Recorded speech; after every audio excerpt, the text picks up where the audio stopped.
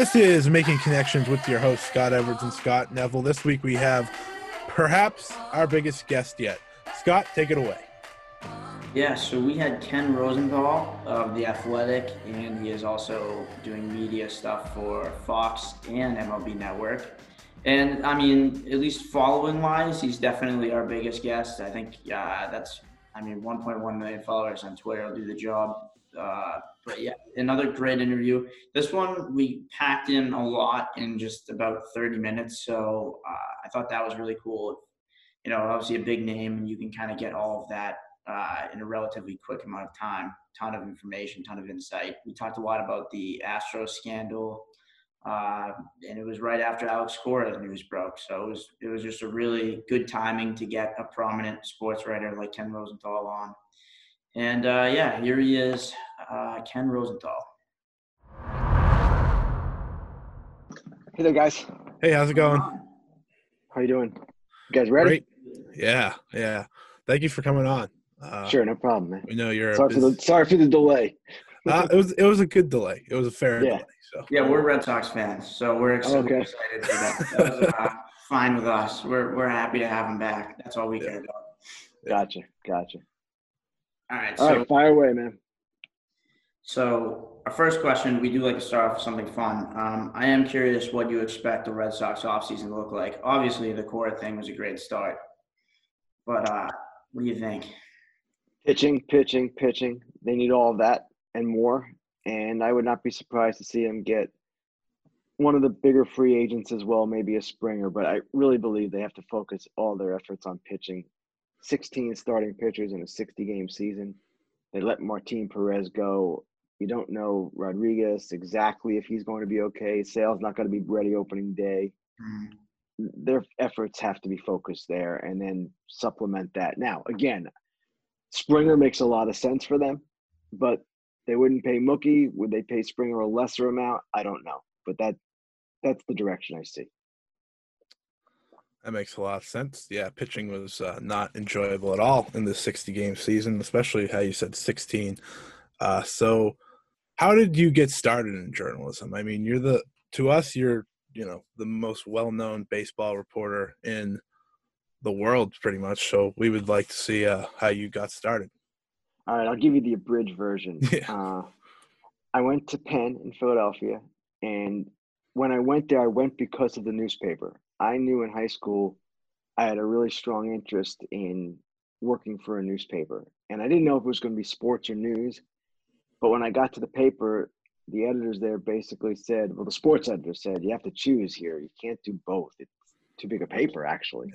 So the sports guys were cooler. I chose sports, and that was that. Coming out of college, I applied to 75 or so newspapers around the country and was rejected by all but one. And that one was the York Daily Record in York, Pennsylvania, which was a paper in a smaller city. York, Pennsylvania is 50 miles north of Baltimore, I believe 90 miles west of Philly, and south of Harrisburg. They had two papers there, though. It was a competitive market, which was unusual. Actually, at the time, I believe it was the second smallest competitive market in the country. So it was a great place to learn, and I was there a year. Then I went to a paper in South Jersey, the Courier Post of Cherry Hill, Camden, for about 2 years, and then I ended up in Baltimore as a baseball writer. And I had no goal of being a baseball writer coming out of school. All I wanted to do was cover a major beat for not a major newspaper. I couldn't do that initially, but a major beat. And could have been any one of the four professional sports, could have been college football, college basketball. It made no difference to me. But baseball was the path that came open for me. And that's where I kind of got started. At the Baltimore Evening Sun, I was 24 years old when I got there to cover the Orioles. Very green, clueless, really. And that's kind of how it all took place. The difference in my story from a lot of baseball writers, Jason Stark, Buster Olney, and I can think of others too. Tyler Kepner's another one. These guys grew up wanting to be baseball writers. That's all they wanted to be. With me, it didn't make a difference. Now, once I got into it, I loved it and never wanted to cover another sport, really. I think that. Yeah. I know. You weren't a baseball guy like originally. That is news to me. That's crazy to me. Yeah. I think you've covered baseball for as long as we know, so I'm definitely stunned to As long learn as you that. guys have been alive, I think. Yeah, exactly. So I'm stunned to know that like it was whatever you can get, because I know for me and Scott, that's pretty much where we are mentally too. We're at a point where we want to be on a beat of any sport that wants us. So that's really that's ensuring to hear for us most of Well, all. actually, guys, I think for anyone today coming out of school, you have to be flexible, and you have to be flexible not with just the sport, but the medium. Mm-hmm. Maybe it's not going to be print. Maybe it's going to be radio or web. It's just a much different landscape than when I was coming out of school. There was only one way to go. Yeah. You could be a local TV person, which I didn't want to be, and you could be a newspaper writer. That was it. There was no internet. There was no Twitter. There was nothing else. So it was a little simpler in some ways, not necessarily easier, but simpler. And to me, the more varied your interest and willingness to do other things and go other places, the better off you'll be. Yeah, no doubt about it. I wanted to ask you, were there any specific big breaks that you had on your journey to getting to where you are now? I would say getting hired by the Baltimore Evening Sun when I was 24 was probably one big break. And there were a couple of others, but that was the big one because that was finally to a major paper. Not finally, I was only 24. Yeah. And they took a chance on me because I was so young, and most papers don't do that. And what they wanted at the time, these guys, you'll find this probably interesting. Tim Kirkchin was at the Morning Sun. Richard Justice was at the Washington Post. These guys, of course, were prominent then. They're prominent now. Yeah. And they wanted someone young to try to keep up with them. Now, of course, I couldn't, and they crushed me regularly, all the time. But that was the idea. So they took a chance on me. And then I guess my other big break would be Fox. And I was at the Sporting News at the time. This was 2005. And I had started to do some television for regional sports networks with Fox while I was at Sporting News. And I had also done the forerunner of First Take on ESPN, which was called Cold Pizza. So I was starting to kind of dabble in that. I wasn't very good at it, but I had a choice ultimately to go to either Fox or ESPN. Both made me offers. And frankly, the easier, safer choice would have been ESPN. But I thought if I could get on the broadcast with Fox, that would be a really big thing. Yeah. And that's what happened. So that was a big break too. That changed everything really for me. Yeah, I think that's let me mention one other thing. Yep. The Athletic. Because yes. At the time the Athletic came around, or I joined the Athletic, I had been let go as a writer by FoxSports.com. They had just eliminated their writing, essentially. They've now brought it back. But I needed a place to go, and there weren't many opportunities. Believe it or not, you might think, oh, you're great, whatever. No. Not that simple. I didn't have great options, but I was really intrigued by the Athletic. And at the time, we were in like 5 cities. They just started to hire a few national people. I didn't know whether it would work. I had really not a clue whether it would work, but I had the 2 TV jobs, MLB Network and Fox, and I was at a point in my career, my kids were out of school, college. I have 3, and I felt I could take a chance. So I took a chance, and my goodness, look what we've become. It's incredible to me, and it's been thrilling to be part of that.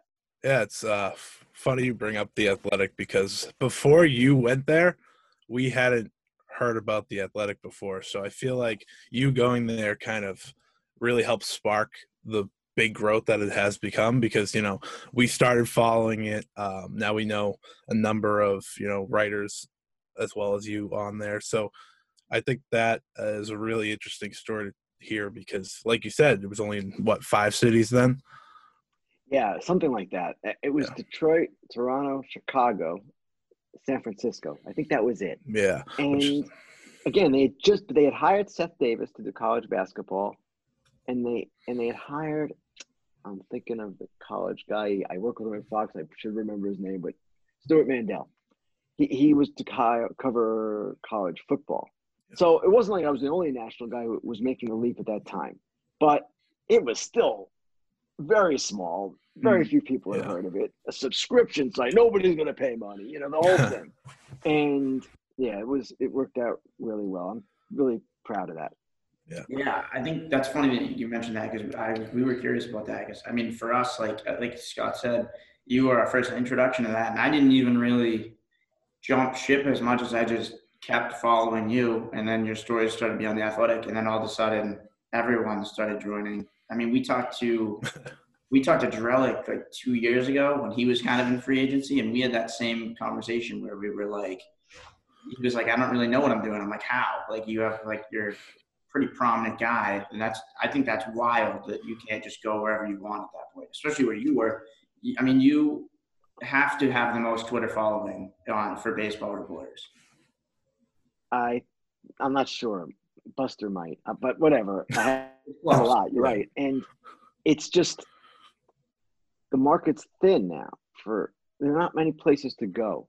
And could I have gone back to a newspaper? Yeah, but that for me at that time would have been a step backward. As much as I love newspapers, respect them, and all that, when you're at that point, that's not a great option. So I'm telling you, there were not many places to go at that time for me. It's just unbelievable. But we even talked to Andy McCullough of The Athletic before. Yes. He was really good with us, and he explained his road. So I want to ask you, if there was one tip you would give someone attempting to get into the industry, what would it be? I get asked this all the time by college students, and it's a really difficult question to answer. And one reason it's difficult for me is that it's changed so much in the 36 years I've done this. And at this point, newspapers are really not a great option unless you can get to a big one quick and lots of luck. Some newspapers hire young people. The Times, the Washington Post will do this from time to time, but you have to be the best of the best.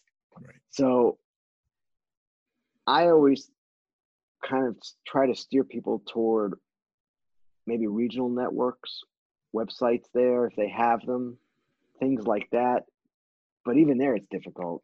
And the other option is just to get in on the ground floor with a TV network like the MLB Network or NESN, for instance. And again, it's not easy, and there are different paths. And we've seen people kind of start their own blogs and do things that way. I don't believe that's the way to go because anybody can write a blog, but not everybody can report. And it's two entirely different things. So what I often encourage young people to do is just keep your options open, both with geography and what you're willing to do. If you're willing to go work at a small TV station somewhere in the middle of America or in the South or some less populous place, you might be able to get a job. And then it's a question of getting out and whether you're willing to make that sacrifice in your life. If you're from a place like where you guys are from, to go live in a place like that. Not everybody is. So that's kind of where I stand with it. It's not great advice, I know. I wish I had better advice, but the industry is very constricted right now. The ESPN just laid off 500 people yesterday. So it's not a situation where everybody has the answers, that's for sure. Tough time to be a senior in college for sure, but it's not a great time. I agree. Yeah.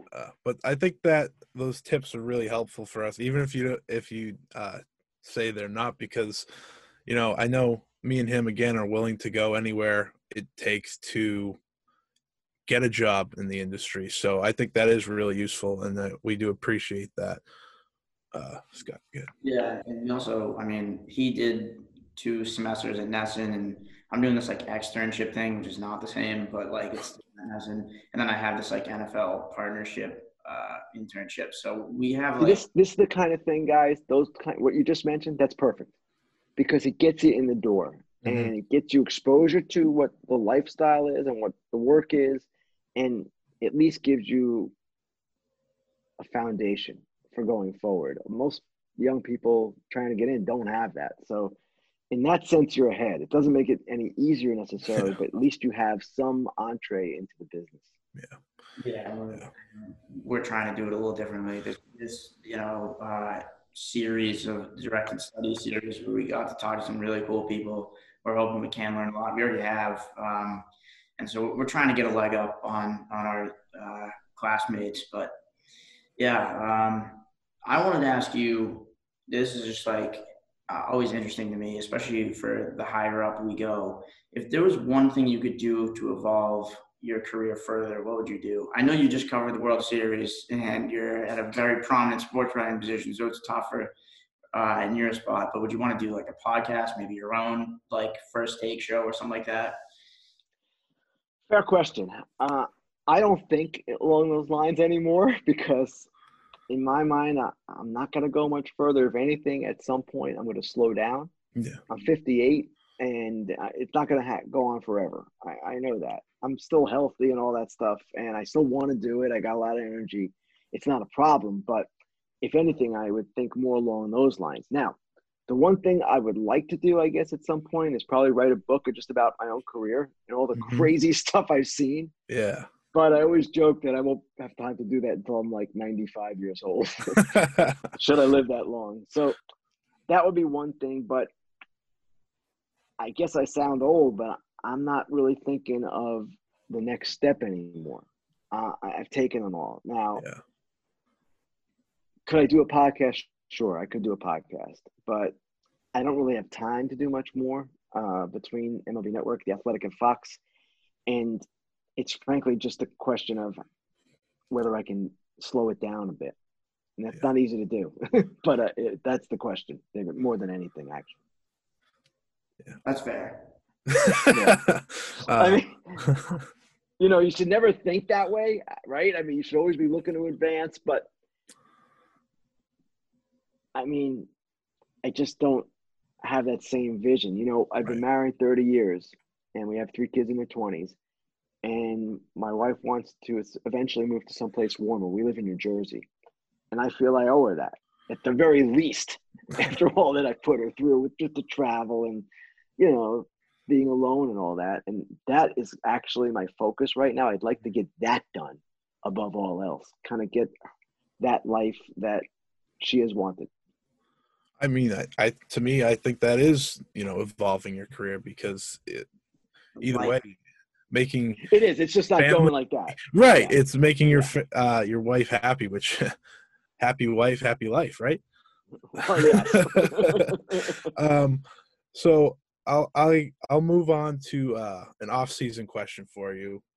As we dwindle down here because we know you happen to be one of the busier people in sports, believe it or not. What do you think will be the biggest story of the off-season?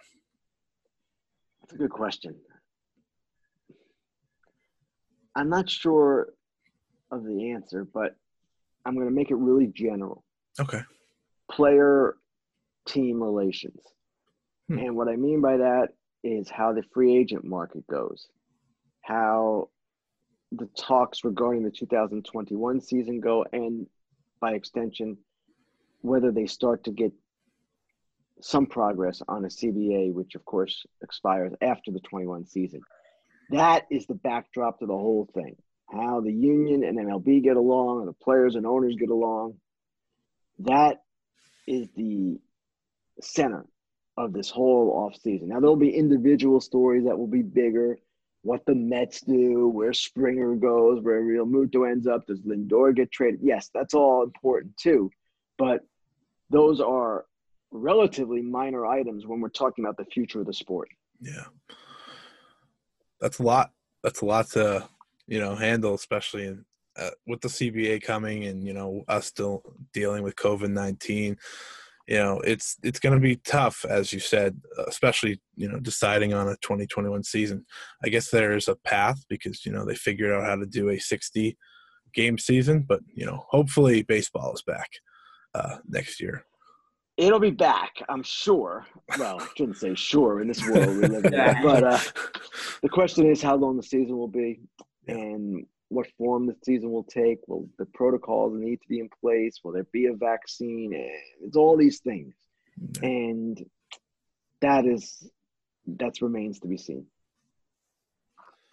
So my final question, he has one more after this. It's one that I think we would like to understand as we get into the industry, and is how did you build up a network of sources that spans across the entire league? I get asked this a lot, and it takes a lot of time. And I've been in the business a long time. But when I was in Baltimore and I was a sports columnist, I was a beat writer first from 1987 to 1990, and then a columnist from early 91 until 2005 when I left. During that period, the Orioles were kind of in constant upheaval. When Angelos bought the team in 93, they ran through managers, they ran through GMs. And a lot of these people I came to know covering the Orioles, but they went to other teams. Mm-hmm. So when the Sporting News talked to me in 2000 about coming aboard as a national writer, I said, well, the one advantage I have, actually I couldn't call it an advantage, but the one thing I have in my holster is all these people that have run through here. They're all on these other teams. It was an incredible list. Must have been 15 or 20 names, and most were prominent in some fashion or not. So that's kind of how I started as a national writer. And from there, you just build up, and you get to know more people. And frankly, being on television helped a lot because it gives you more visibility, and it, for whatever reason, makes people see you in a different light. Even though it's not really something that should work that way, it does work that way. So that is kind of how it started. And from there, we're talking a span of what now? 20, 25 years. I've been around a long time. And as you're around, that's how you build it up. Now, one of the things I see with young people today is this inclination, some would say an obsession with some of them, about being first with Twitter news. And first of all, I don't think, even though I do that, it's that important a part of what we do. It's not journalism. It's being the first to break a story on Twitter. That's what it is. And sometimes it can be reflective of great journalism. And sometimes it's just somebody gave you a piece of information, you had it first by 5 minutes, whoopee. And that's something that, as you guys go forward, I hope you don't fall into that trap necessarily, because it is a trap. And that's not what this is about. It's about writing and reporting and getting deeper and giving an explanation and understanding. Now, listen, I'm not saying I'm against breaking news. My goodness, the Astros story, which I was a part of, that was breaking news, but it was a different form of breaking news. And that is, to me, what people should aspire to. Yeah. Something we've learned is, being right and reporting correctly is far more important than speed. And yes. And listen, man, I'm glad you said that. That is the most important thing. And I had a situation at the end of the World Series where I screwed something up, and I am haunted to this moment by it. It's only been a week or two, and it's going to haunt me a long time more. Because when I came up, when you made mistakes, when you got something wrong, it wasn't a good outcome. Today on Twitter, give me the next one. No. Your credibility is everything. Mm-hmm. And yes, I will take getting beat over being wrong. Being wrong is the worst. Yeah, I think that's something that I'm happy to hear from, you with this, speed is one thing, like you said, but being correct is what matters most. Because when you miss, and again, it's a much looser environment now. I don't think the fans care as much, even though they figure it out after a while, who's credible and who's not. But there have been a few times where I've missed, and it just kills me. I can't even begin to tell you.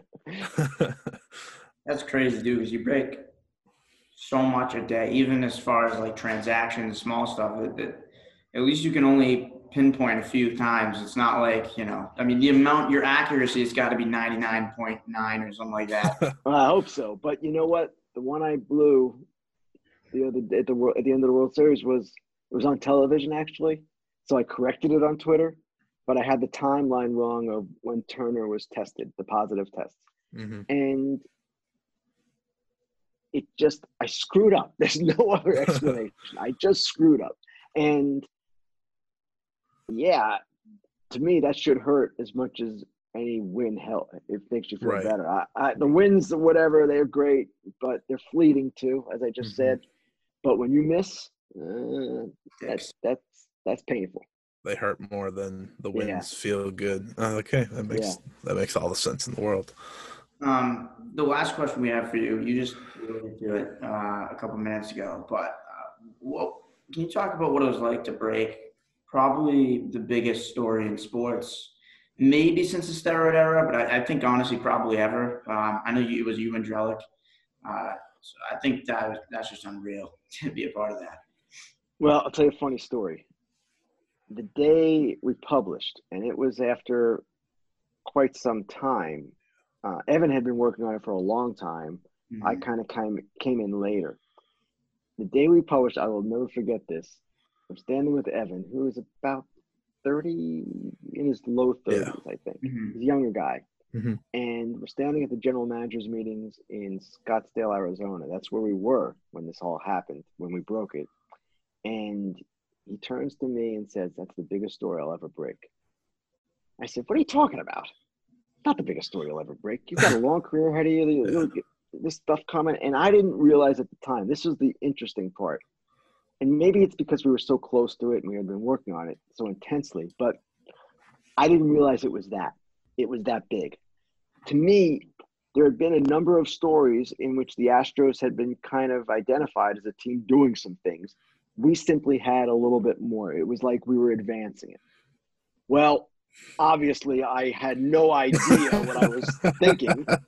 And I should have understood that we had much better information. We had tangible people on the record. We had incidents, a whole thing, and we had the whole story. Yeah. So that's kind of interesting from that perspective. I didn't really get it. Now, what's amazing to me is how big it became. Yeah. If you would have told me 3 managers would have lost jobs because of it and a general manager, I would have been shocked. And even the day that the penalties were announced, I was at MLB Network. I was on the set, and the penalties came out.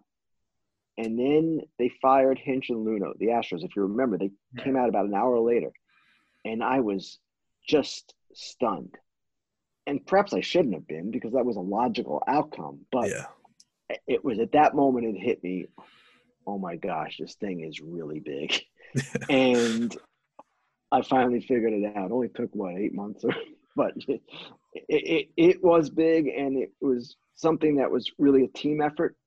Not just with me and Evan, but our editors were very involved. We had other writers at our website who read it for us and helped with suggestions. And from that perspective, I'll always be really proud of it, because it was such a team and a company almost wide effort. It was, I mean, as just, we're college students, so like we don't fully understand like all that went into that yet, but what we do understand is you guys had to write this story that was perfectly written, because you didn't want to get anything wrong, especially on such a big story like this. Correct. So I think that's what made it so big too, because you guys had so much details in there about how it went down, and other outlets started adding stuff, down the line, but there was nothing as big as that. So we definitely had to just ask that question, because it really is the biggest story we've seen, at least in baseball, since the steroid era. I mean, it's a year later, and there's still plenty that stems from it. The Hinch hiring, the Cora hiring today, it is a lot. And I assume we'll be talking about it for quite some time, just the issue itself. Right. Yeah, and Yeah. then, of course, when, obviously it came up today, when Springer signs, that'll be a thing. Like, pretty Yeah. much anyone that ever leaves that Astros team, that will be brought up first. So, yeah, that's definitely going to have a ripple effect for a long time. And that's so cool that you were just able to be a part of that.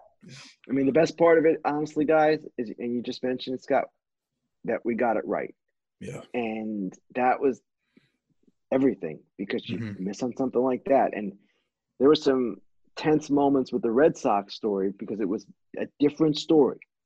And we didn't report that they did the same thing. What they did was less. There's no question. Of course, they denied it, blah, blah, blah, it went on and on and on, and their penalties were not as severe, and they did not penalize the manager, general manager. That was their choice, MLB. But that, too, was a harrowing experience. And those were not easy stories to live with. I'll say that. There was a lot of tension, a lot of sleepless nights with both of them. Yeah, I mean, I can't even imagine, going through that, especially like leading up to certain situations like the penalties and stuff like that, as you explained. So, hearing that gives us a better sense of like what this industry can be at times. So we really do appreciate the way you were able to explain all that, because there was so much that went down for you guys. Yeah, there was a lot. And someday maybe I'll write more about it and tell more about it. We're thinking about maybe writing a story now. It's a year later. But the emotions of it, that's something I haven't talked about. We haven't talked about the process of it. We've tried to be really low key and let the story speak for itself. We didn't want to be grandstanding, and we didn't want to be accused of grandstanding. That was the story. Right. Was the story. That was it. So, yeah, it was an interesting time. Sounds like a perfect way to make a book that you brought up earlier. We'll see. Evan's writing a book. Evan is writing a book. That's good. That's good. Okay. Yeah. That'll be a book I'll be checking out then. That's probably why he just stopped responding to everyone in the industry. I don't know what's going on with that. He won't answer us anymore. He won't answer people that are Who, Evan? Yeah. We tried to get him back on. He is big time, but hey, he was good. He's a busy guy, actually. He was really helpful to us as well. So, he's a good man. We can't. He is a great reporter. Yeah. Great reporter. Yeah. I tried to text him after the Astros thing, and I was like, maybe he'll come on our podcast. I like, no. Well, I mean, we did nothing on the outside after that. Rightfully so. Even now, I'm not giving you everything. And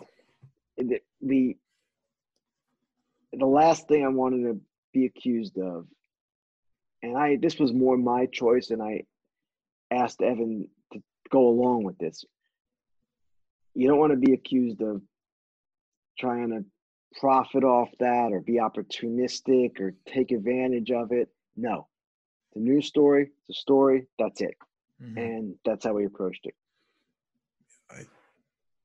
That's why you guys are, the top of the business. I hope. Thanks. Listen, guys, I got to run. Yep. Thank you, Ken, for coming on. We really do appreciate it. Take care, man. Thanks for your patience. Have a good one. See you later. See ya. Bye-bye.